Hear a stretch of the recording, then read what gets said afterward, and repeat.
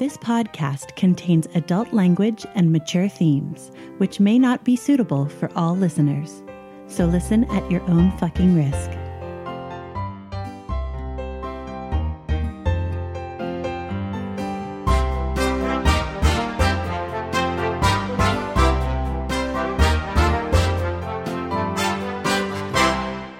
Welcome to Essential NPCs, the podcast where we sample some of the best and possibly some of the worst tabletop RPGs. I'm Addie. And I'm Tommy. And you're listening to Series 9, Episode 3, Welcome to the Badlands.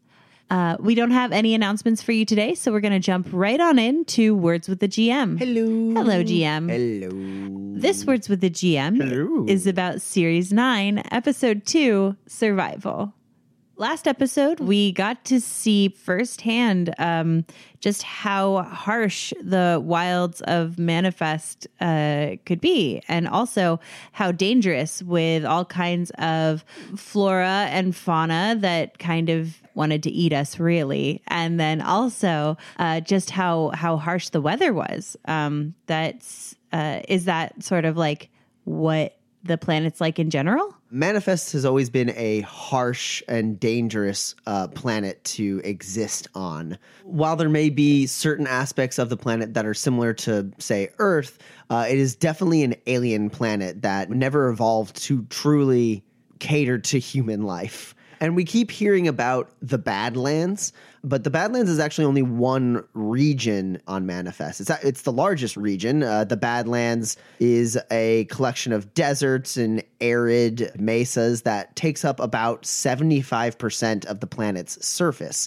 However, it's not where the majority of the population of Manifest exists. Most of the people who live on Manifest live in the region called the Garden. It's rolling grassy plains, forests, a little bit more hospitable, though significantly smaller than the Badlands. So because of that, the settlements are closer together. The factory towns there are even more overcrowded than other factory towns. And the Garden is kind of the bastion of the closest thing to civilization on Manifest. And the third largest region of Manifest is on the southern tip of it, and that is the Wastes. The Wastes are humid, hot swamplands. And as you might imagine, the Wastes has the lowest population density on Manifest. Survival in every region of Manifest is tough, even the Garden, though the Garden is much more temperate and kind to the human constitution. But every region has its own diaspora of beasts and sentient plant life that can threaten unlucky travelers. The bestiary for Manifest draws inspiration heavily from North and South American folklore. And as the campaign progresses, you guys will continue to get a glimpse of some of the beasts that can be used in the game.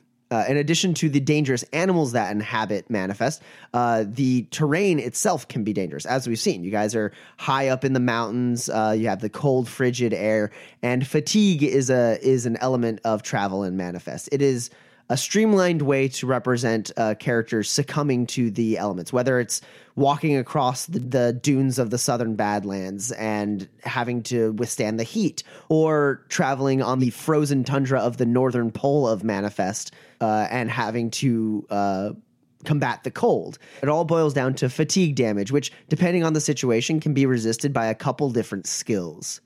The other thing we saw a little bit of in the last episode was how characters can use their supplies to ease their passage through difficult terrain. For instance, we saw Clayton use what's referred to as a specialty item. He had that retractable ladder and footbridge. Specialty items are a variety of gadgets and gear that characters can purchase or craft that have specific rules determining their usage and how to make them. But we also saw the use of general supplies when the team was hammering in pythons and rope along that narrow path to kind of mitigate any negative penalties or potential athletics or gymnastic tests they may have had to make to safely cross it. And General supplies are much more freeform because when designing Manifest, we wanted to incorporate that kind of frontier survival element of having to have enough supplies on hand to survive without forcing players to have to spend a significant amount of time on inventory management. General goods kind of fill that purpose perfectly. In order to survive, humanity on Manifest had to develop the ability to slap together just about anything out of the appropriate scraps. So when a character desires to have a basic item with non-advanced rules implications, all they need to do is consume a bundle of the appropriate type of material to make it happen. This doesn't require a roll or anything. It just requires supplies, because the ability to repurpose junk is so ingrained in the inhabitants of Manifest that even the least crafty person can see a pile of wires and turn it into a flashlight. There are 3 different types of crafting materials on Manifest, and they're represented in players' inventories by quantities referred to as cubes. Need lockpicks to get through a door? Convert a machinery cube in your inventory into a set of lockpicks. Need a stethoscope to listen through said door? Convert a first aid cube in your inventory to a stethoscope. Need a short-range radio to coordinate with your team before you go through said door? Convert a tech cube into a walkie-talkie. The primary difference between general goods and specialty items is that general goods are considered simple tools that can be utilized to allow a character to do something simple. These aren't items that generate incredibly great benefits. They just allow them to do a specific job. And we'll definitely be talking more about the ins and outs of actual crafting on Manifest in future episodes. For now, focusing on episode 2, I want to know, Addie, what was your favorite part? One of my favorite things about Manifest is like the crazy fauna. And we saw one of those great examples with the Slide Rock Bolter. I love the idea of like this big old mouth thing with teeny tiny little legs, like lining up a shot and just like sliding down at us and just missing. And then like taking a year to like climb back up with those teeny tiny, I guess, super strong appendages. And that imagery is just my favorite part, but it's also my favorite part just because it's just the smallest taste of like all of the craziness that you can find on Manifest if you go looking. It would have been a quick way down the mountain, but hoo boy. The Slide Rock Bolter is absolutely taken from old American folklore. It's back in the frontier time, stories were made to explain mysterious deaths from people in mountains. Yeah, and that's what I love. I love that all that stuff is coming to life, and also just the way that we got to interact with it and see it for the first time and how weird it is. I love it. But anyway, what was your favorite part? My favorite part had to be the introduction of Shoot the Shit.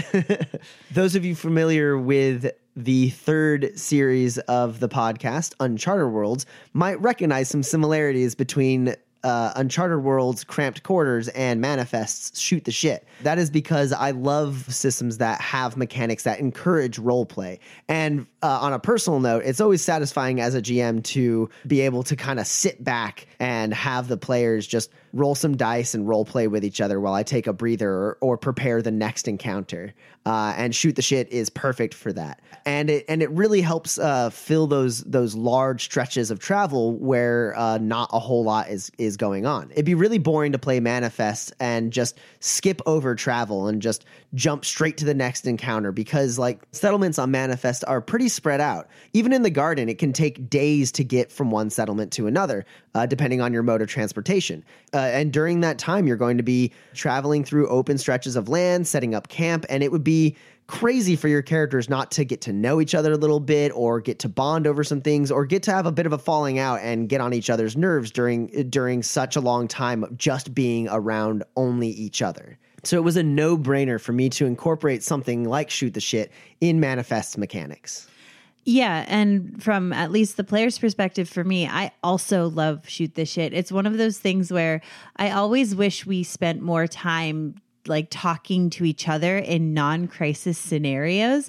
And so that Shoot the Shit definitely lets us do that. And it's it makes it feel real, and it makes it feel like time is passing. And I really, really enjoyed it.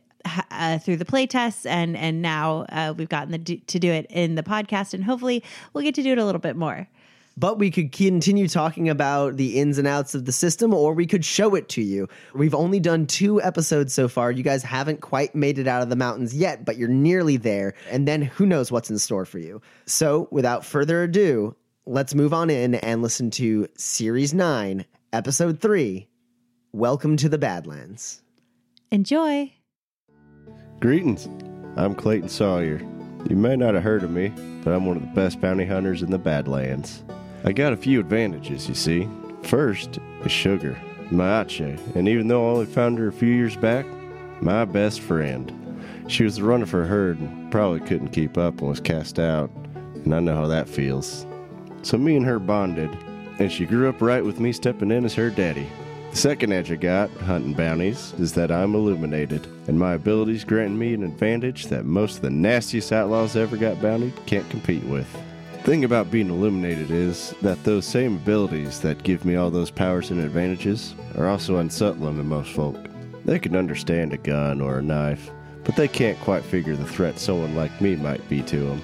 That's why me and Suge are always moving, hunting, and on to the next bounty, leaving people behind before they can make us get. One day, me and Suge are going to pull in a big bounty, and we'll make enough to settle into our own homestead where we can be ourselves and ain't nobody going to try to drive us away again. We'll rustle cattle, do some farming, and live a quiet life on our own little slice of the Badlands. Howdy, folks. Name's Roy Hampton. Now I know what you're thinking. How did such a dashing young man come to be robbing you today? Well, you get to handing over your spurs, and I'll tell you what's what. I grew up in a factory town with my mamas Helen and Kate. Helen was a kind, quiet lady, kept her head down to raise me best as she could. But Mama Kate, she was the kind of woman who couldn't help but stand up for us, even when we weren't asking. In the city, there's 2 kinds of folks, the family and people paying the family. And Mama Kate wasn't about to be either. Problem is, when you're standing up to a planetary crime syndicate, you and yours are liable to end up in the dirt. So when the Jimmies came to our home, my mamas held them off long enough for me to escape. After that, thieving wasn't a choice. It was survival. Now, miss, you ain't gonna get to that holdout before I loose this arrow. Just sit tight. We're almost through. See, turns out I got a knack for this life. Key is to always have the advantage. Never pick a fair fight. Second trick is to rob folks that can afford to lose it. And there ain't nobody richer than the family. There was a time I was hitting the family so hard I was taking enough spurs to live like a king. Trouble is, family ain't inclined to let robbery of that magnitude slide. Hence the 800 spur bounty on my head. Now I know y'all are feeling a few spurs short, but look on the bright side. Next time you throw a fancy shindig, you can tell the story of the time you were robbed by Roy Hampton, legendary outlaw. Y'all have a nice day now. Howdy. Folks around here call me Badlands Pete. You might have heard some tales about me. About how I use a rattler as a lasso, or how I ride a ball-tailed cat. Oh, maybe you heard the one about how I punched the peak off of the tallest mountain in Manifest. Now, I ain't saying those stories are true, but I ain't saying they ain't. See, when I was a youngin', my parents decided the factory town life was getting to be too much factory and not enough town. So they packed us up and headed toward the freedom of the Badlands. Not too long after we crossed into the wilds, I wandered off after a working pup, my parents up, and left me behind. It was alright, because that pup's pack only took me in. It raised me, taught me how to be a survivor, just like them. And my brother Thomas, well, he came looking for me years later. He took me back to the big city with him, cleaned me up, and reminded me how to speak, and tried to help me back into civilized life. But I reckon after 20 years in the wild's in you for good. And it kept calling me. Before long, I found myself headed back to where I knew was home. Now I travel the Badlands, and folks can't seem to help but tell another story about me everywhere I go. You're welcome to come along, see if I live up to the legend. Because you see, the Badlands are my home. I reckon I ain't leaving them again anytime soon. My name is Juliet Hunt, and I've been a drifter nearly my whole life. My parents were killed by bandits when I was far too young. I only survived because a gunslinger named Avery came along and rescued me. Being that I was an orphan, he took me under his wing and taught me to shoot like him, passed on the craft, like a father to a daughter. After Avery died, I drifted alone for a time, until happenstance brought me to Cyrus Finch. He's loud, flashy, full of cockamamie ideas, and occasionally a criminal. And I ain't any of those things. We ended up drifting together a long while and got into more than a few situations we never saw coming, including getting hitched. Like all drifters that live past their prime, we eventually hung up our irons, and we settled down in a nice little town in the Badlands. Now, I ain't so retired that I won't oblige somebody who's in desperate need of a bullet. And Cyrus has to sate his itch to run a grift from time to time, but by our standards, it's a quiet kind of life. For a long while, it was a pleasant life, until Cyrus up and disappeared without a word. Now, he ain't the most communicative individual, but I just got this gut feeling that something ain't right, and Avery taught me better than to ignore my gut. So I've closed up shop, took up my irons, and set out drifting again.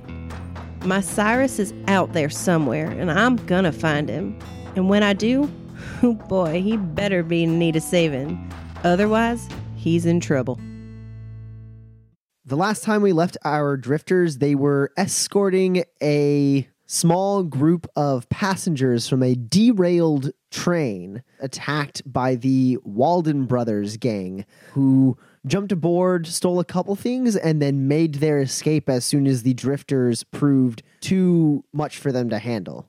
The journey to the bottom of the mountains was tough, but you guys have nearly made it. You had to scare away a few ball-tail cats, but that venture proved successful, and everyone can sort of rest in for the night, set up the normal watch schedule, and the next day, you guys are packing up the camp and getting ready to go.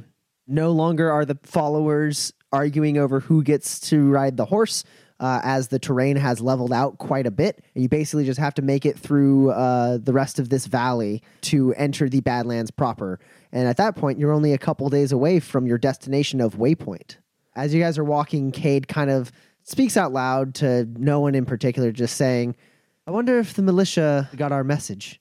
Maybe they'll send someone to Waypoint to pick us up. If I was the Walden gang, I would have come back and just sort of taken all our stuff after it was clear that the train was totally unusable, as it were. But hey, optimistically, sure, I bet the militia got there and everything's fine. So you say that, and everyone's face drops like crestfallen. And Francis Gibson goes, my telescopes.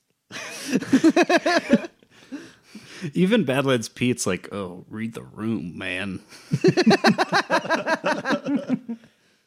You travel for the better part of the day and break open into the Badlands. Finally, the rocky terrain kind of levels out, and you can see the far horizon of the arid Badlands ahead of you. Way off in the distance, you can't even see the next set of mountains or hilly terrain as the heat bounces off the ground, making the horizon kind of shimmer. And you guys continue moving along the way, and the journey is relatively carefree at this point. The terrain isn't against you. You have pretty good line of sight all around you for incoming threats, of which you see none. So, time for another round of Shoot the Shit. Each of you pick a character to roll personality as an attribute-only test for, and see how you get along during this trip. I'll go for Susan's dad, Joseph Taylor. Yeah. I've been taking over for his watches, so, and also, suspiciously, he decided that, we should do watches, which is weird for a obviously moneyed individual, so I want to see what's up, where to get his money or whatever. Okay, so go ahead and roll personality as an attribute-only test. Who else? I'll pick Juliet this time. Okay. I'm going to try to make amends with Mr. McDonald.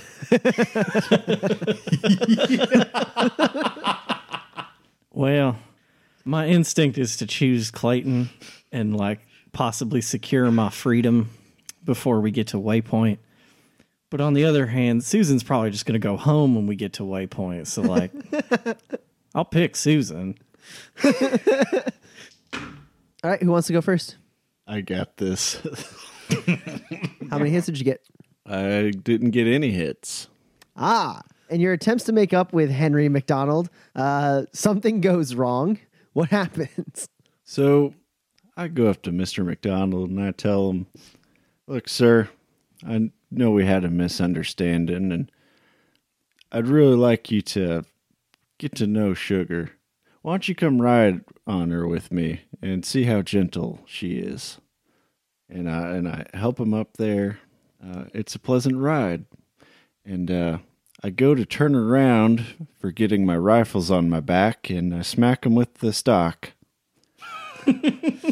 Right off the back of Sugar. Into an ache pie. So yeah, you get him up there, and it's actually kind of a little awkward being on the back of Sugar with someone so large. But like, you're making good of it, and he's like, I mean, I guess, I can see some of the merits. You say they're very fast, so they may not be quite as tameable as, say, like a horse, or quite as obedient, but I can see the appeal, especially a man in your line of work. Maybe it's a bit brash for me to say that they were dirty, smelly, large creatures. That was a bit uncouth. I am sorry. The stress of the events had gotten to me. And then you turn back to say something kind back to him, and you just smack him in the face with your rifle in doing so, and he goes toppling off the back and just falls down and gets the wind knocked out of him. And then everyone kind of starts at that, and Sugar kind of huffs and turns as you turn to see if he's okay. And he starts to get up, and he feels his jacket kind of stuck to the ground, and he goes, no. And he gets up and pulls off his suit jacket and looks at the back, and it's just caked in ache dung. And he just goes, never again with these giant, oversized, hairy pigs. And he goes storming off to walk at the other side of the group. Oh, hey now, hold on. That was an accident. I'm sorry. You set this up. You think it's funny with No. You Badlands hooligan. And then he just goes storming off. Red in the face. Not quite sure what to do with his jacket. He's kind of holding it out to the side awkwardly. He doesn't want to throw it on the ground, but he doesn't really want to hold it. Oh, that jacket's done for, my friend. You shut it. And why isn't he in shackles anymore? Do your job, if anything, he says to Clayton, and keeps walking off. Meanwhile, Susan turns to you, Roy. Temper on that one. How many hits did you get, Roy? I got 4 hits. So you and Susan bond. How do you do so? Remembering that her father is basically hovering to the side or behind you at all times. I was actually thinking, given that Juliet wanted to speak with her father in between their watch, that might be a good time to have a conversation sort of out of earshot or eyesight, perhaps. Sure, yeah, that works. So you guys are getting set up for the camp, and Juliet, and they're trying to figure out their watch, and Juliet ends up lingering and talking to Mr. Taylor. And at that moment, Susan is nearby, kind of getting her tent set up. So I will scope it out, make sure Mr. Taylor is sort of out of the way. And hey, you want to learn to shoot a bow? She doesn't reply immediately because she immediately feels like she has to look around and see where her dad is. Doesn't see him anywhere, and she goes, "Absolutely." Yeah, we'll sneak off to a little bluff somewhere, and I will teach her how to ambush people with valuables. Right. So the key is elevation. A lot of people won't tell you that, but you get up high and the shot is a lot easier. Also, if they don't know you're there, all those spots that are hard to hit suddenly just wide open. And I'll do the, like you're teaching someone how to play pool or like play golf and sort of guide her hands on the bow. Yeah. She is warm to that touch. She kind of leans into you a little bit, saying like, "Is my posture all right?" And she is definitely getting flirty and touchy-feely with it. And also, she is not a bad shot. Not like a great shot, but like she picks it up pretty quickly. Hey, what is it you say you do back in that city of yours? Oh, I'm not from a city. And she kind of stops for a second and goes, from a small town in the garden. I mean, I've never shot a bow before or even a gun, but I take ballet, so maybe the skills transition a little bit, the arm strength. And she pulls back the bow again, and like you can see like the flexibility in her arm, like allowing her to like knock the bow right against her chin and release it nice and clean. Well, hell, I legendary outlaw Roy Hampton's never worked with a crew or a partner before, but skills like that, I'm starting to consider it. And she definitely blushes at that. While that is going on, leading up to about that point, Juliet has been talking to Joseph Taylor. So let's kind of wheel back in time a little bit. As Roy is going to talk to Susan, Juliet, you happen to be talking to Joseph. How many hits did you get? I got 2 hits. Okay. So Joseph will learn something about you. You guys are getting things kind of set up for camp.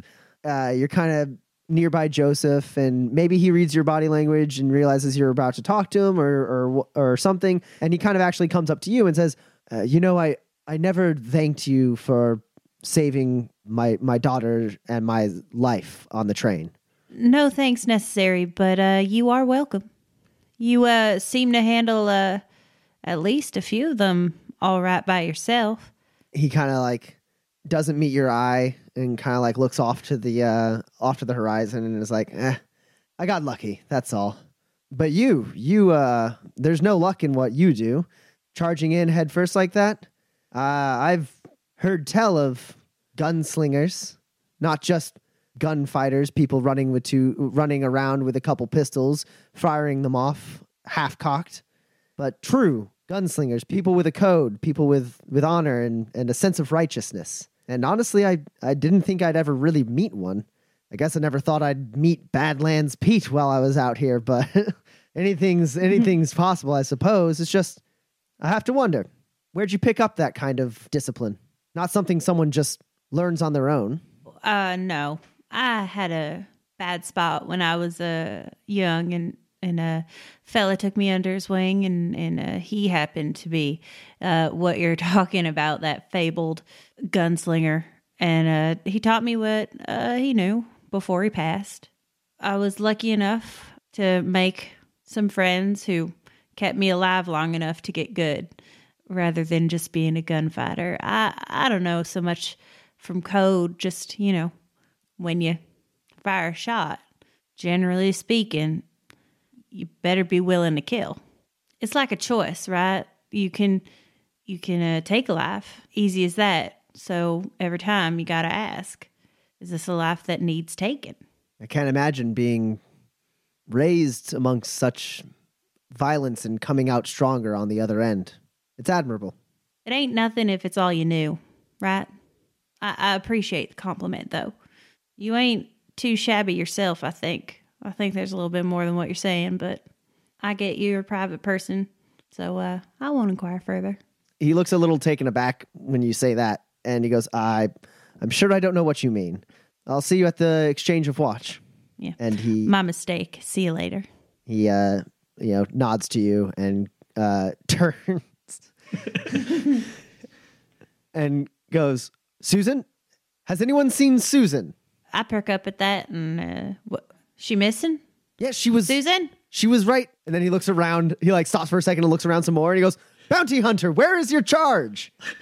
Oh, would you look at that? He's not around here. I have no idea where he is. Roy Hampton, if you do not come out here right now, I will search for you till the ends of the universe and put a bullet in you. So right then, as Susan is blushing at your charming words, Roy, she kind of like turns to look at you. You know, your hands kind of both resting on the bow, and then you hear cutting through the evening air, just like a cold bucket of water on you, the voice of Juliet swearing to put a bullet in your brain should you not reveal yourself right now. I think I sort of heard everyone. And I was like, yeah, whatever. And then Juliet, I will hunt you to the ends of the earth and kill you. I was like, all right, well, this has been very fun, but I think we should get back to camp now. And you start making your way back, and she's like, like just like it's like deflates just slightly, and then kind of like picks herself back up and like and rushes back to camp with you. And just a few seconds later, Roy and Susan both kind of come around into view. And there's just a moment, Roy, where you stop and everyone's looking at you. And then you see coming like right for you, Joseph Taylor, red in the face, aggressively, like not charging you per se, but it looks like he's about to grab you. I'll handle this. And I'm going to grab him by the collar. And if you ever do that again, I told you not to take so damn long. Well, hey, listen. It's a dangerous land out here. I just thought Susan should maybe know how to defend herself. So I offered to teach her how to use a bow. And I figured first time archery, not great near camp with lots of people who ain't good at getting out of the way of stuff. So like we just walked around that hill and that was it. Right? That makes sense. Like, right?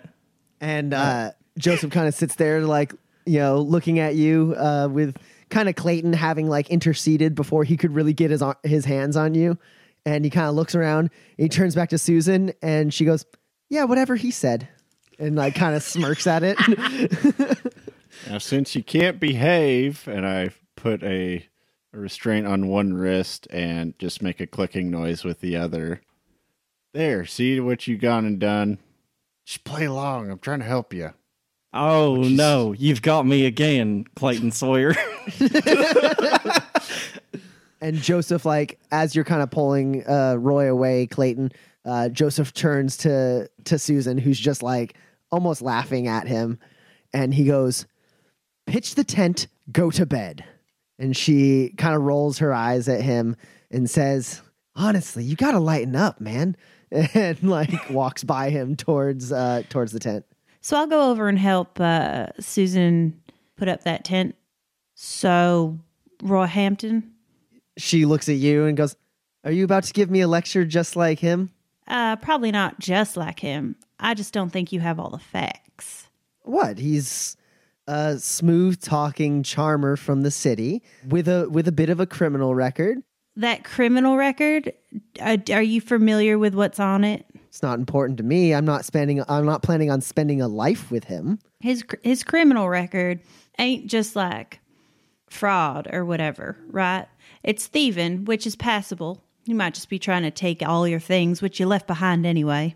But it's also murder. Now, I don't know how much you value your life, but I value your life, and ain't no telling if he does. So when you go around a corner with a murderer, it's best 50-50 that you're coming back. I'm sleeping in a camp of murderers. Everyone here's taken a life, whether it's from the shadows before someone has the time to draw, or whether it's in the heat of battle.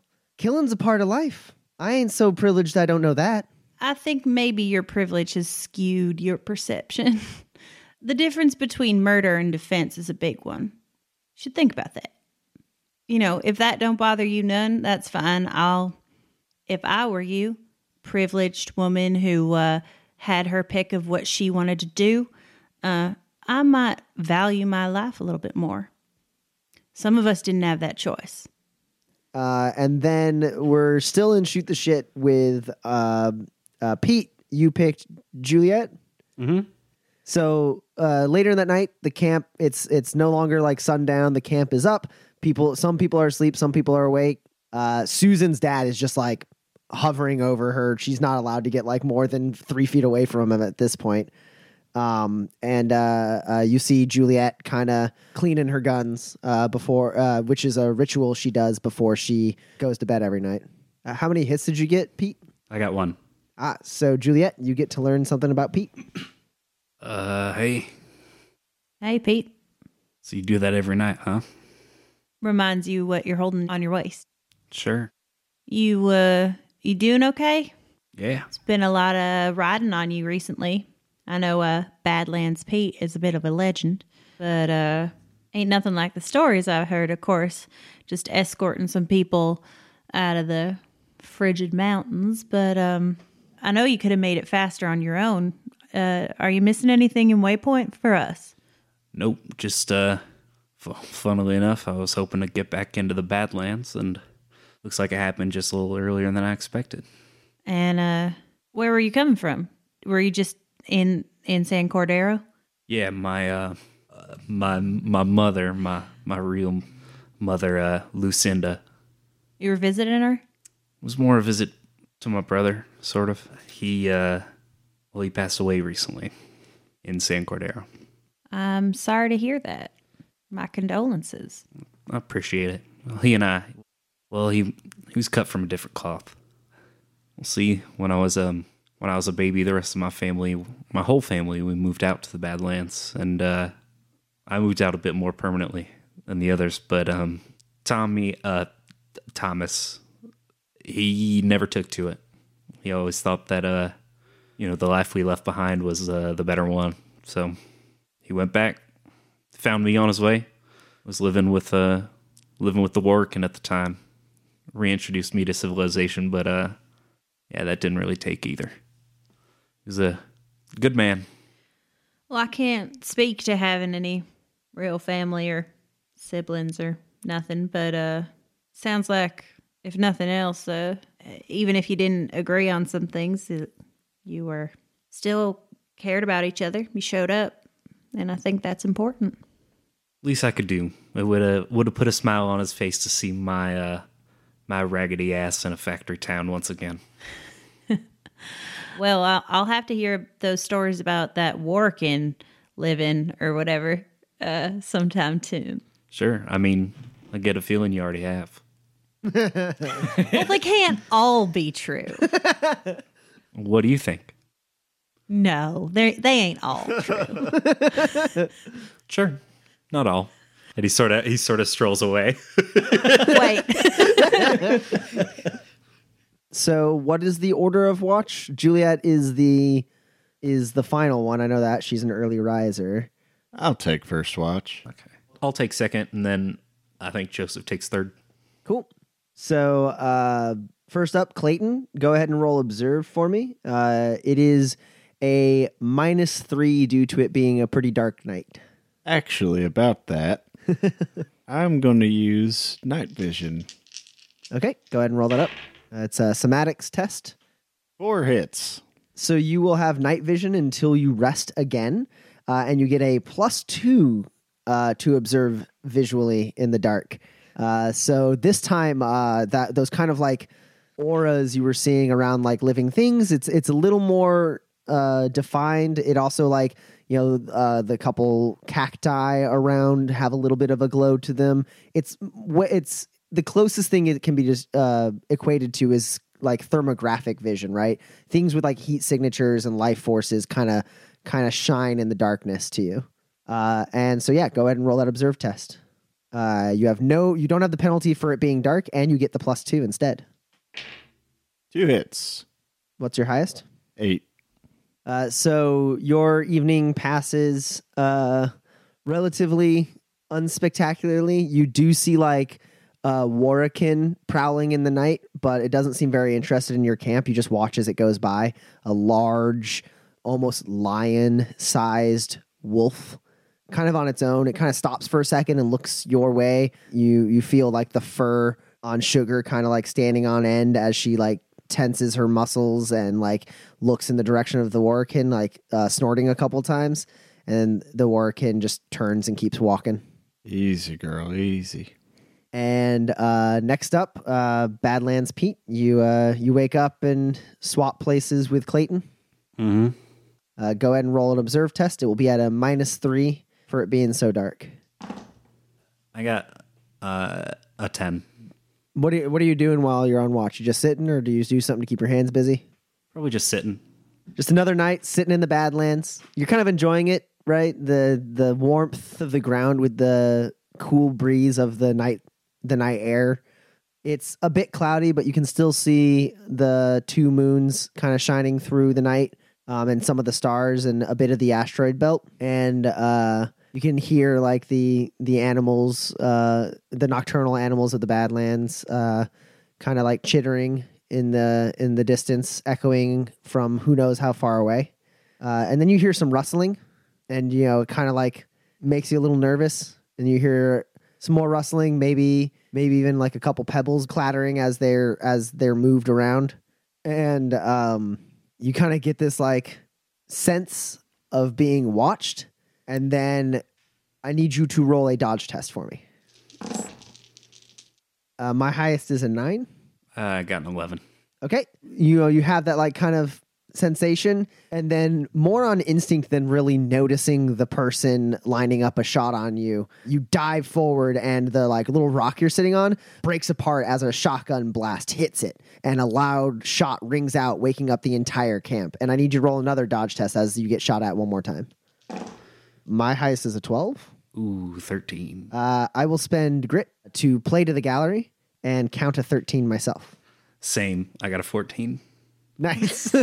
So you spend the grit right back at me. So you get a 14. So this shot you actually feel as one of the pellets from the shotgun digs into the heel of your boot as you scramble towards another rock for cover. And at that moment you see something flying through the air, Pete, and you have to shield your eyes as bottles of whiskey with alcohol soaked rags land on the ground, spreading flame across the camp. Some of the tents catch on fire. Smoke immediately starts blowing in. More smoke than you think is actually reasonable, Pete. It feels like maybe there's smoke coming from somewhere else. Hard to say. And everyone needs to roll initiative. So did anyone get better than a 7? Yep. I got an 8. As did I. Clayton, what did you get? 6. And Juliet? I also had 6. So Pete, you had the forewarning of this attack because you were on watch and managed to sense it, but you didn't manage to really suss it out fast enough to warn your companions. So Pete is not surprised, but everyone else in the camp is, which means your initiative score on this first turn is reduced by 2. Well, I do believe I am ready for anything and cannot be surprised, Tommy. You have the ready for anything talent. Yes, you do not suffer the penalties of being surprised. So in that case, Roy, you actually go first. So you hear the first gunshot, and you're already like up on one knee, reaching for your bow. The second gunshot goes off, and you're on your feet looking for like the Walden gang, and then your vision starts to get a little obscured as smoke begins to billow into camp, and fires begin to burst up all around you.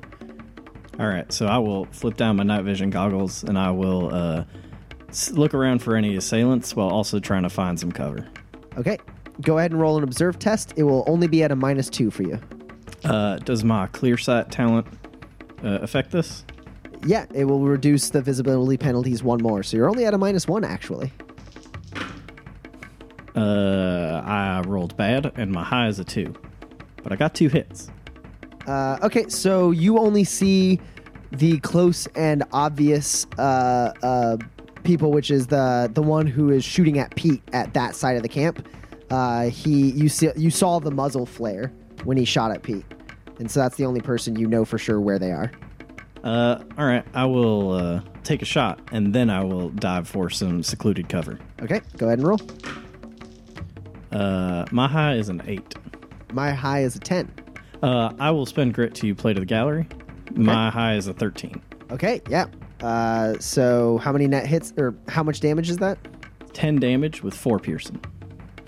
Yeah, so you knock an arrow, pull it back, and let it loose. It goes flying through the camp. Pretty decent range, zipping through, and it sticks right in this guy's shoulder. And he lets out a shout as he like stumbles back. Pretty wounded, but still alive. And is it possible to find somewhere to hide? Hard to say for hiding because you don't know where there are eyes, but you can definitely try and get some cover, at least from where you think some people would be attacking from. Nah, I'm gonna do the dumb thing.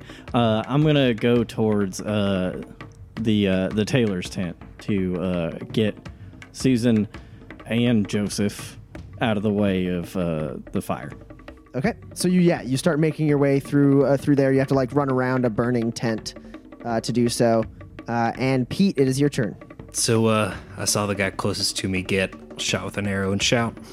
Can I look in the direction that the bottles came from? You couldn't quite see exactly where they came from. They definitely came from like the left and the right of this guy, but you couldn't really tell how far. You could roll an observe test to try and spot more people than this one guy. Yeah, that's basically. So the smoke and the darkness is going to be a -3 on your observe test. Cool. I got 2 hits, high 7. So my highest is a 9. So it's too dark, too smoky for you to really be able to spot exactly where anyone is, but you do know where this one guy is who has an arrow sticking out of his shoulder. Yeah, so he's in for some bad news. I'm gonna lasso him. Okay. You run out a little ways from the camp, kind of sliding down a little slope where he was kind of like ducked in to take the shot, and you slide down and throw a lasso on him. Yep. As I'm running, I'm shouting, "It's an ambush! It's an ambush! Get out of there! Everybody, get out! Get to cover! Get somewhere safe!" So that's 4 hits, high 9. Okay. My highest is a 9 as well, but you are the aggressor. All right, that's 2 net hits. You get the lasso around this guy, pulling him in, tightening it around him. That kind of toxic cord in the center seeping into his clothes. Let's see if he can negate some of that. He does not, so he takes 2 extra damage from the toxin and begins to feel like you see as he like kind of his knees get a little weaker. He already is hurt from this arrow, and the rope is like strapped right around his like right around where the arrow is, and like the toxin is like getting into his bloodstream a little quicker. Also, as you pull him in, continuing your attack, now from this vantage point, you see one other guy a little ways to the left behind some rocks loading up a crossbow. So I'll hit him. Okay. Highest 15. My highest is a 9. That's 3 net hits. So that's going to be 15 damage with the extra 2 to his armor. Yeah. You kind of wrap the lasso around your elbow, give it a tug as you're sliding down, and you manage to knock this guy out cold. I'm going to keep running on over to the next guy. Yeah, I'm just going to go ahead and beat this guy to shit. Okay. High 8. His high is a 10. So you come running at this guy. He hears his other friend get clocked in the face and shout out, though, so he knows you're coming. He finishes loading up his crossbow and manages to kind of dodge out of the way of your initial attack. But you do still have one more unarmed attack. Yep, my Fist of Fury. And I'm going to use it. I only got a 4. Okay. Well, 2 net hits. How much damage is that? It's a 10, 2 serrated. Because your serrated does 2 extra damage to his armor, you actually do enough damage just to kill the guy. How do you do it? So he's sort of down in a ditch, looking up as I'm running at him, and I get a good leap off of a rock, and I do something I call the copperbird dive, and I come down, and I swing my arm around on the way, and like the wing of a copperbird, I sort of slash right across his neck, and he doesn't take to it well. Yeah, you hear a crunch as your knuckles like dig into his neck, and your serrated, the serrated aspect of your knuckle just kind of gashes him open, and he falls down into the dirt. Roy? Yes. You're rushing through the camp, and out of the smoke steps not one but two men, and one rushes forward at you with his hooked sword and his repeating crossbow, and he is going to try and hook the sword under your leg to knock you down. My high is a 12. Okay, yeah, I will spend grit to play to the gallery, and that makes it a 13. So he does manage to hit you, not dealing any damage, but he hooks that blade underneath, kind of burst in through like a cloud of smoke. You don't have enough time to react to him, and he catches your foot as you're running, and you just fall down onto your knees, kind of catching yourself with your arms. And then he is going to try and shoot you with his crossbow. My high is only a 5. Well, hey, my high is a 7. Okay. So you drop down, you hear the click of this repeater crossbow like aiming at your head, and you just kind of use that momentum to kind of scramble forward, and he shoots a couple bolts that just barely miss you. But as you scramble forward, the other guy steps in your way, and he is going to try and shoot you with his shotgun. My high is a 9. My high is a 7. Okay. So he does manage to hit you for 7 damage with 1 armor piercing. My armor is destroyed. Okay. And that's 1 barrel of his double barrel shotgun, so he's going to pull the second one and try to take another shot at you. And my high is a 6. I will spend 2 grit to play to the gallery and count this 10. Alrighty. So you get hit with the one. It kind of shoots you. You were scrambling forward, and this one kind of hits you in the back and almost makes you fall face down in the dirt. But you manage to keep yourself up, and then you kind of roll just instinctively. And as you do, the second shot that would have like hit you right in the head or the shoulder just skirts along the ground, kicking up dirt and dust. Meanwhile, Pete, you are going to get shot at. There's another guy with a rifle a little ways away, and he's going to take a shot at you. And his high is only an 8. I got an 11. Okay. I will spend grit so that I can count this 15. As the crack of this guy's hunting rifle rings out and hits you for 6 damage with 2 piercing. It's a through and through. Bullet's not lodged in there or anything, but it does hurt. Ow. You guys hear more gunshots ringing out from across the camp, but the smoke continues to billow in, making it a little hard to discern where everything is happening. And Clayton, it is your turn. I'm going to use Lithe Okay. as I hop to my feet. That is 3 successes.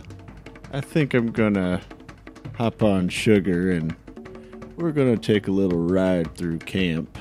Alrighty. So standing up, hearing the shots, hearing Pete shouting, you see muzzle flare as people are fighting Pete. Pete kind of like off in the distance. You can see with your night vision running around, causing havoc. You also hear gunshots coming from all around the camp, but you see Roy getting knocked down, and you kind of look down at your hands, and you see that kind of familiar glow in your veins, kind of seeping around through your body as you enhance your reaction speed and your dexterity, and then Sugar kind of like kneels down without you even having to say anything, like curls one leg down to give you like an easy jump up, and you just swing one leg over, land on top of her, and without you even having to kick her forward, she goes running in the direction you want her to. What does she do? The guy that hooked Roy? Yep. Yeah, let's flatten him. Okay. His high is a 5. Well, that is 3 net hits for 15 with 2 armor piercing. So, with her charge attack bonus, zooming through the air, Roy, you get a glimpse of this because you've rolled over onto your back. You haven't actually seen an Ache, like, in the open, right? Really, the closest you've ever been to an Ache is Sugar. And until now, she's been like inside a train car and moving along like a narrow path. But with the distance of the camp between you and her, she zooms forward, almost creating a billowing effect in the smoke around her, blasting it out of the way as she moves at almost vehicular speed and just runs a horn right through the guy with the hooked sword who's looming over you and bucks up on her hind legs. Clayton kind of holding on to her mane to stay on her, and flings the limp dead body of that bandit into the darkness of the night. And we're going to keep scooting on to the next guy if possible. Yeah, she can make one more attack. My highest is 12. My highest is 8. That is 2 net hits for 6 damage. Okay, so skewering that guy, she comes slamming down, kind of turning her body and reaching her hooves out, and she just kicks this guy with the rifle with the shotgun back, slamming him in the chest, knocking the wind out of him as he kind of stumbles back, shocked, because for a moment his vision was just Roy on the ground, and now he's got an Ache in his face. And Juliet, you're up. I imagine I'm still in my bedroll. Basically, am I standing up yet? Yeah, you can't have stood in the few seconds of everyone else doing all this other stuff. Without having to roll an observation test, you can see where Roy and Clayton and Sugar are fighting that one guy, and you also see off in the distance the muzzle flare of people fighting Badlands Pete. You also hear more ruckus around the camp, but it would take an observe test to suss out the other enemies.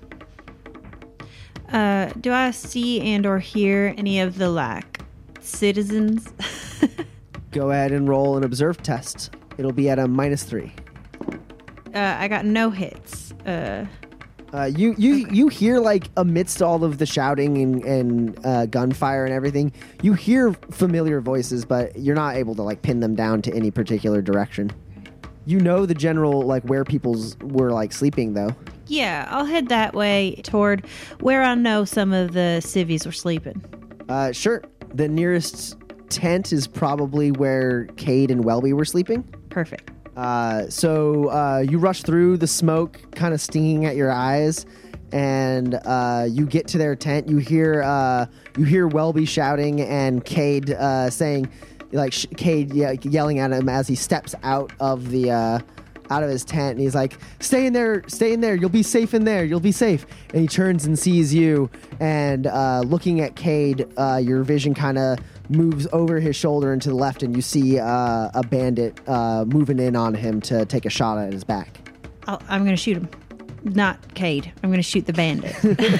Yeah, well, Cade sees you and sees you raise your gun, and he hits the deck immediately going, what? Go ahead and roll. 13. This bandit's highest is a 10. Excellent. That is 3 hits, which is 15 damage with 2 piercing. So you raise your guns. Cade hits the deck, thinking you're aiming at him for some reason. You fire off one shot. This bandit, who didn't actually really see you, he was kind of like, he saw the tent and saw the outline of Cade and was moving in on Cade, and then Cade just like ducked down, and you're standing there, and you hit him clean in the head, and his he has like kind of like an armored cap he was wearing, and it goes flying off. And there's like a bloody bruise on his forehead where the impact hit. But he like kind of stumbles back, dazed, shouting, and you can get another shot off before he like kind of stumbles back out of sight. Yes, I would like to do that. My highest is a 13. His highest is a 10 again. 10 damage with 2 piercing. Yeah, the second shot follows almost exactly the same trajectory as the first shot, but this goes through his left eye, blowing his head out, and he flops down out of sight into the darkness. Okay. Cade, grab your brother, stand behind me. We're going to work our way to the edge of the camp, okay? He kind of like looks up and looks behind, sees the dead bandit kind of tumbling down a small slope, and he goes, yeah, Welby, come here. And he's clutching his rifle, but not really like ready to level it at anyone. All right, cool. Have I put myself in harm's way for no reason other than to protect others? Sure have. Everyone gets an XP. And has an innocent life been saved with an exchange of bullets? That is correct, yes. There wasn't any like real exchange. I just deposited some, but I figure it counts. I'm gonna double down. Okay, you spend 4 grit and you get another turn. And as we kind of move, do I see either friends or foes? So you move through the camp, through the smoke, approaching the next tent. It has a little bit of fire on it, and there's a scuffle going on the outside. And you see Irene Bennett, the indentured servant, holding a small dagger, and she's swinging it at a bandit who seems to be kind of toying with her. It's one of the bandits with like a hooked blade and a crossbow. She's got a crossbow bolt in her leg. And she's kind of swinging at him, and he's kind of like chuckling and like opening himself up. He's like, "Come on, sweetheart, give me your best shot." How about you take mine? My highest is a 14. He got a 6. 15 damage, 2 piercing. So before he has a chance to even respond, as you say that, stepping out to his side, you just shoot a bullet straight through his temple and out the other side, and he crumples to the ground. Irene lets out a shout and like turns towards you. She's a little like wild-eyed, clutching that small dagger with white knuckles, blood kind of seeping down her leg a little bit. Her normally very primly and properly like pulled back tightly hair is kind of a bit of a mess and hanging in front of her face, sweat like pouring down, and she just looks at you for instruction. Why don't you grab that big old hook blade and get on behind me with the boys? We're heading to the edge of camp. Follow me.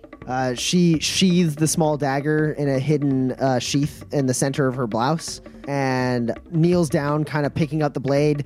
The weight seems a little awkward to her at first, but she steps behind Welby and Cade and continues following you through the camp. You move on and you see the next tent through the smoke. This tent isn't on fire, but you do see one bandit kind of moving towards it, and he's ripping the flap open, shotgun in hand. I'd like to shoot at him. Okay. I have a 15. His highest is an 8.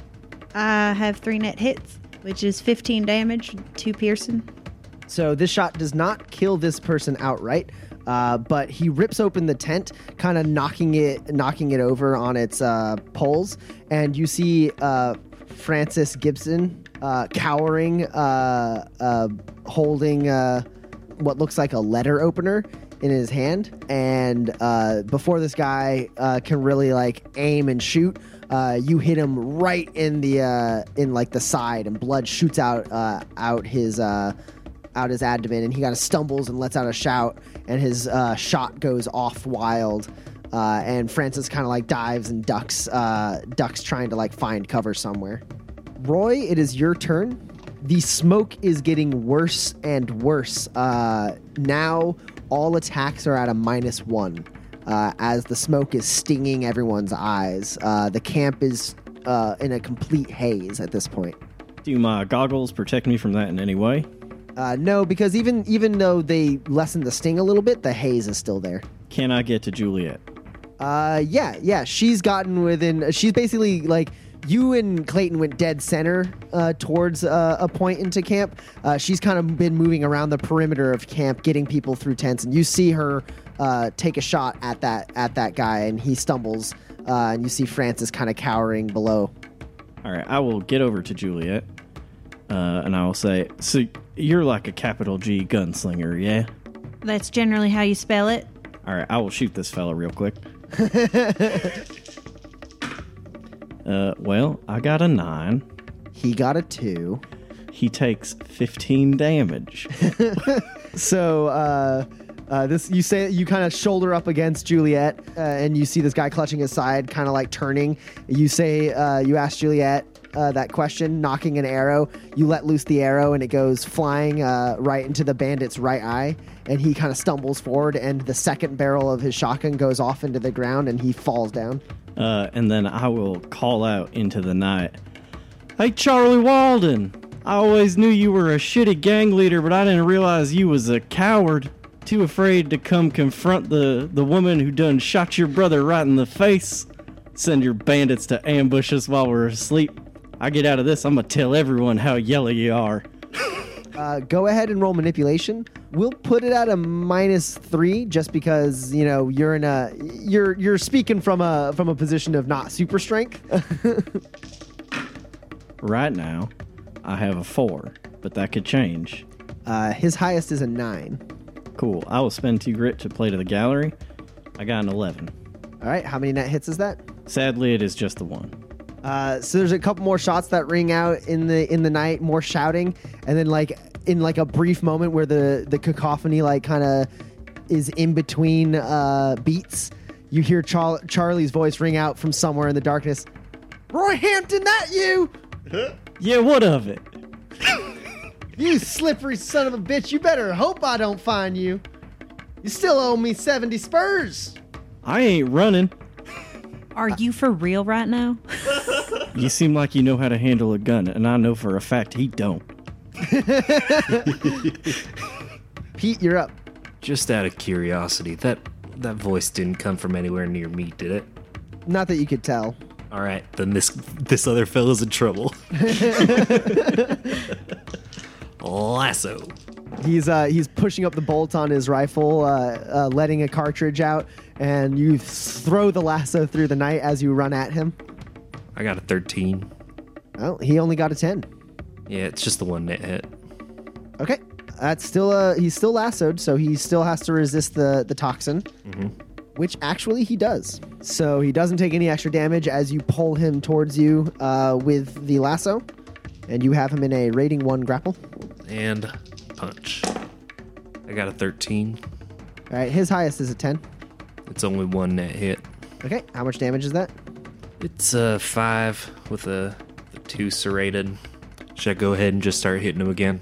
Yeah, he's still standing. You pull him in. He kind of resists a little bit, but you're able to walk forward the extra couple steps you need to as you pull the rope tight against him, and you like get a punch, but he turns his body to like kind of block a little bit with his elbow. You knock off like an armor pad there, and you go in for another hit. His high is only a 5 here. Yeah, he's gonna take all 20 damage. Yeah, that does him in. So he turned a little ways, but you finish him off. Do you have a special move for that one too? Yeah, I do sort of a Warwick and slash all down the side of him, where I just sort of turn in sort of like a swim move, and I just slash my fist down that opening I made in his side, and just I get in real deep and I crack a couple ribs. Yeah, just a flurry of slashing punches almost into his side, and he lets out a shout, and then like you pull the lasso off of him as his body tumbles down the slope. Can I see anyone else? Go ahead and roll an observe test. This will be at a -4 as the smoke is getting thicker and it is still very dark. Got a 7. You actually don't spot anyone else at this particular moment. You do know that there's fighting going around inside the camp, though. You can see where your companions are by the light of the fire. Yeah, I'll head over there, and if I see anybody along the way, I'll punch them. Okay, you don't see anybody, and it takes the rest of your turn to kind of like start rejoining the group. You make it back into like the camp, almost to where Roy and Juliet are, but not quite. I got a few. How's it going in here? Woohoo! All right. There's some more shouting, but a little less gunfire at this point. It's hard to tell exactly what's going on. The haze is too bad for you to really like spot anything until Clayton, out of the smoke out of the smoke on the other end of the camp nearby you, a couple shots ring out. So go ahead and roll a dodge or a wrangle test to avoid this. And this is going to target both you and Sugar. So Sugar is going to have to roll a dodge as well. My highest is 10. And Sugar's highest is 9.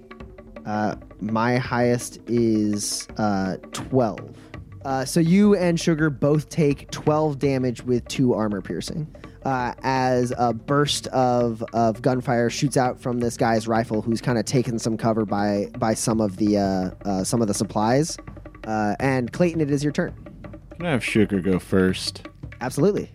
She's going to charge that supply pile where that gentleman thought it was a good idea to shoot at me and my baby girl. Okay. Go ahead and roll her attack. This will count as one of her charging attacks. His highest is a 3. Oh, that poor bastard. 3 net hits for 15 damage, 2 armor piercing. So 15 damage hurts him quite a bit, but does not quite kill him. All right, second attack, high 11. His highest is an 8. 2 net hits for 6 damage, no armor piercing. Yeah, her second attack takes him out. Okay, so she gores him and throws him up.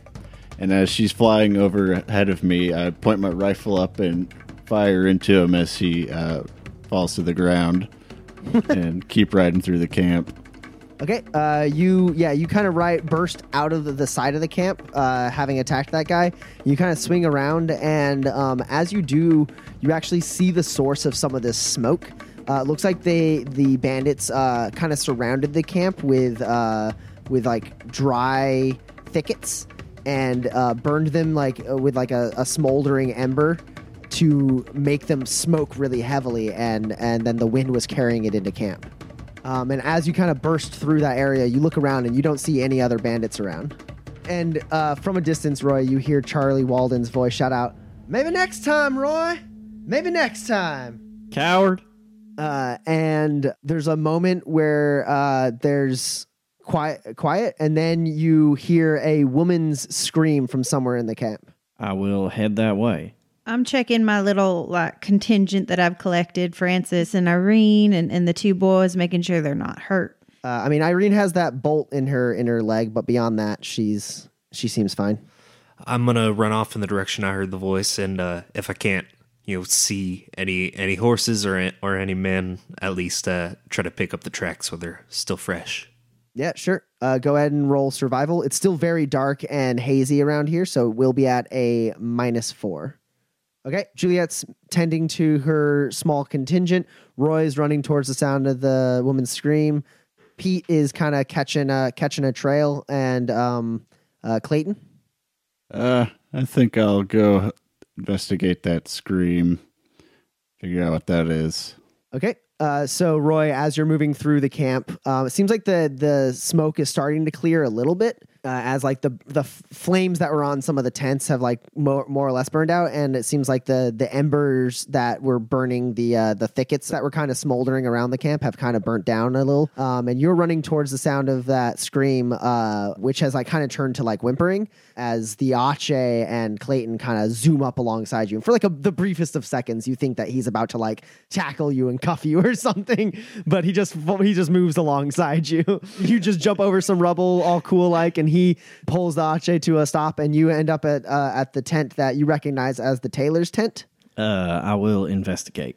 The flap is kind of undone but closed at the moment, and you open it up, and you see Andrea Domingo inside the camp, kind of letting out a shout, and laying next to her, gut shot and possibly dead, is Joseph Taylor. Susan Taylor is nowhere to be seen. Can I remove this barb from Irene? Yeah, go for it. It'll be a first aid test. Okay, great. 3 hits. All right. This is not your first time treating barbed wounds, and your husband is a medicine man, so you know how to safely remove these. And you kind of kneel down next to Irene and kind of like twist and pull slowly, and then get like gauze in the wound before it can start bleeding out. And she like kind of like winces at the pain, but doesn't really like shout out. She's made of some tough stuff, you can tell. Okay, so just keep pressure on it. Everybody else okay? I'm gonna go see what that was. They kind of like float towards the like middle of camp as you move towards the edge where Clayton and Roy are. Roy and Clayton, Andrea's looking at you going, I ducked in here for safety. I didn't think is he dead? I will check if he is dead, and also if she is lying and used the cover of an ambush to kill him. Because, like, if I had a grudge, it's not a bad idea. Since you have playing the player, you can go ahead and roll manipulate to try and see if she is manipulating you. I got an 11. She seems to be telling the truth as far as you can tell. All right.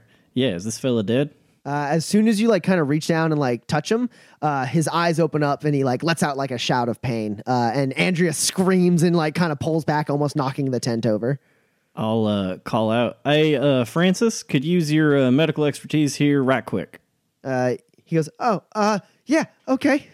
And Juliet, you see as he's like rushing up behind you and then stops for a second and has to rush back to his tent and kind of fumble in the wreckage of it to find the med kit. In that time, you get to where Clayton and Roy and Andrea are standing over a very heavily wounded, bad looking Joseph Taylor. Yeah, I'll get down right next to him and like cradle his head if I can. There's a moment of pause, and then the tent flap flies open as Francis moves in, and he sees the blood and the wound, and goes, "Oh!" and has to like kind of suppress like a gag, and then he like takes a few deep breaths and looks back towards him and goes, "I don't know how much I can do. Maybe I can help a bit. I don't know." And he like drops down with the med kit and starts fumbling with it a little bit. I guess I'll see if there ain't anything I can do to help. The wound is pretty dirty at this point. It looks like it was in the scuffle. It got like dirtied a bit. He like kind of maybe fell on his stomach first and rolled over. So the conditions are pretty bad. It will be at a -2. Okay. That does not assist Francis enough for him to salvage his very, very bad roll.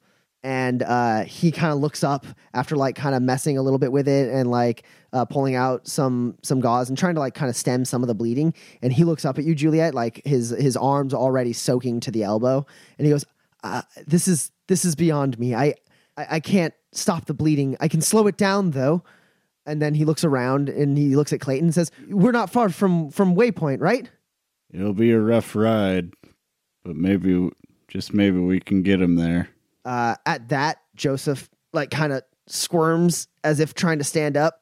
No, don't. You're very badly hurt. They took her. They took her? They took her. Why? I mean, we'll get her back. Don't worry. I have to go. I have to protect her. You don't understand. And he coughs up a little bit of blood. You couldn't know. Her name isn't Susan Taylor. She's not my daughter. He like sits there for a second, looking around. He finds his gun kind of sitting next to him and he reaches and like kind of grabs it and pulls it towards him. And he goes, her name is Eliza Valancourt. My name is Victor Davies. I'm not her father. I'm her bodyguard. Roy, you can roll connections at a +2 since you are from the garden. Anyone else in the tent can roll connections at a -2 if they want. All right. Well, I spend 2 grit to play to the gallery, and I got 4 hits. Yeah, you know that name. Most people who grew up in the garden know that name. Valancourt is one of the most influential names in the garden. Several prominent figures ranging from judges to mayors and professors are from the expansive Valancourt legacy. He continues speaking. She's the daughter of the late Honorable William Valancourt. He left her nearly all of his wealth and property. These highwaymen must have known who she was. That's the only reason they would attack the railway. Only that kind of ransom would make the risk worth it. He looks directly at you, Juliet, and like coughs a little bit more, tries to struggle to get up, but doesn't even seem to have the strength to really sit. We're gonna get you on the Ache, and we're gonna get you to a dock, and everything's gonna be okay. We'll go find her. She'll be back before you know it. Okay. He kind of grabs at your jacket, Juliet, and kind of pulls you in, not like aggressively so. His vision seems blurry. His hair is matted against his forehead with sweat. And he says, You have to rescue her. You have to promise me you'll bring her back safe. Otherwise, I'd rather bleed out in the desert searching for her. Bill Valancourt was a good man. I owe him everything. I will bring her back to you, but you gotta stay alive so I can do that. Okay? He sits there for a second, kind of trembling with the pain. His skin, even against your, even through your jacket, you can feel his hand is like icy cold. He like nods and releases his hand and kind of flops back onto the ground, like wincing in pain. And Francis like messes with the med kit and looks up and goes, I can keep him alive till Waypoint. We have enough medical supplies. How fast is it to Waypoint by sprinting Ache? You could cut the time down quite a bit. Pete, what did you get on your survival to pick up the trail? Yeah, I got 2 hits. You do pick up the trail. It seems to be heading west, but you don't get much more detail than that. You don't know exactly how many of them there are.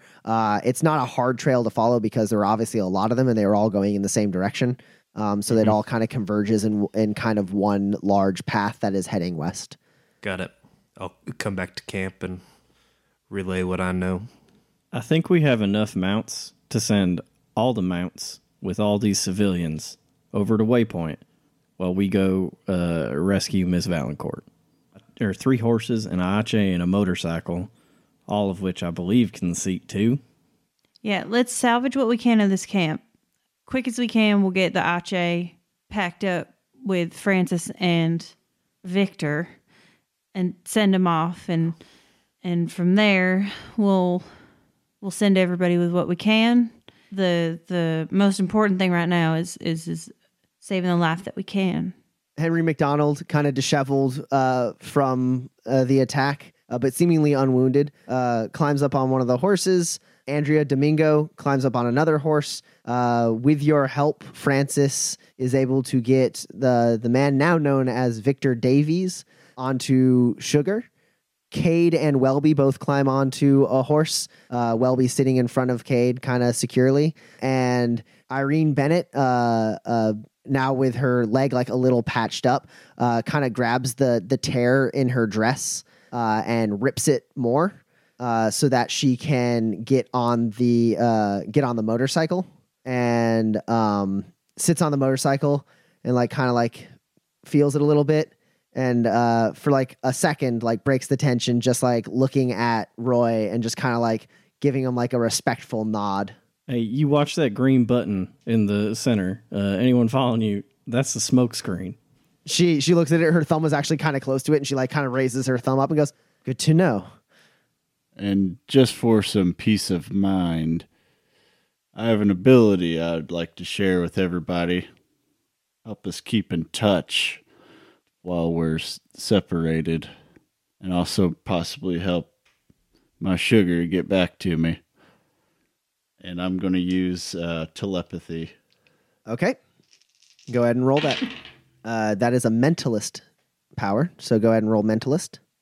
I am going to play to the gallery, and I'm going to make my own luck. I'm going to twist the knife so that this lasts for half a week. Okay. Spending a significant amount of grit. You guys watch. Some people are a little confused. Francis actually looks a little intrigued. Clayton closes his eyes, and you see that this kind of pulsing, kind of golden energy kind of rush through his body, kind of following along the paths of like his veins. And he glows almost for a moment, and that light just kind of shimmers across his skin for like a moment, and then he opens his eyes, and the pupils are bright golden yellow, and all of you feel this kind of energy bristle up your spine, and like almost as if the hair on your head is standing on end. Though looking around, no one's got like crazy frizz hair. And you feel goosebumps as your minds meld with Clayton's mind, and a telepathic connection is made between all of you.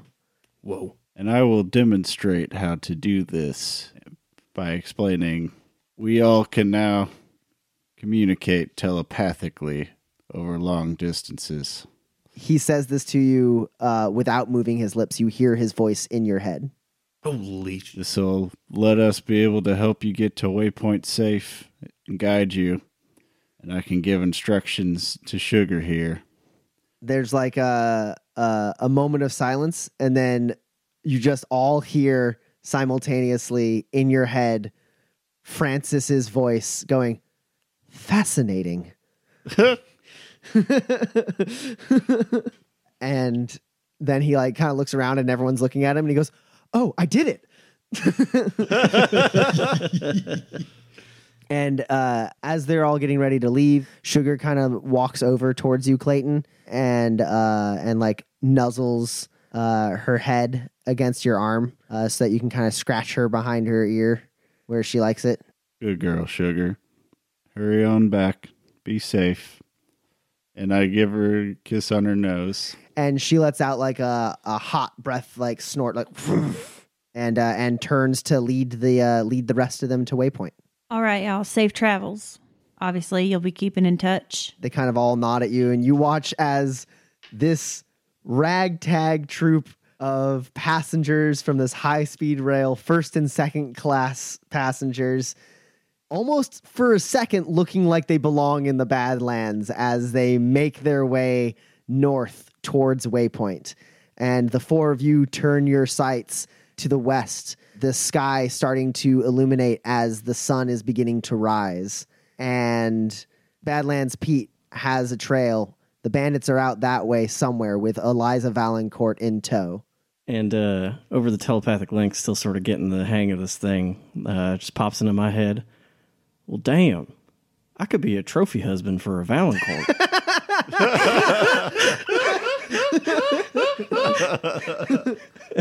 And that's where we'll end our session. This podcast has been brought to you by ENPC Productions, all rights reserved.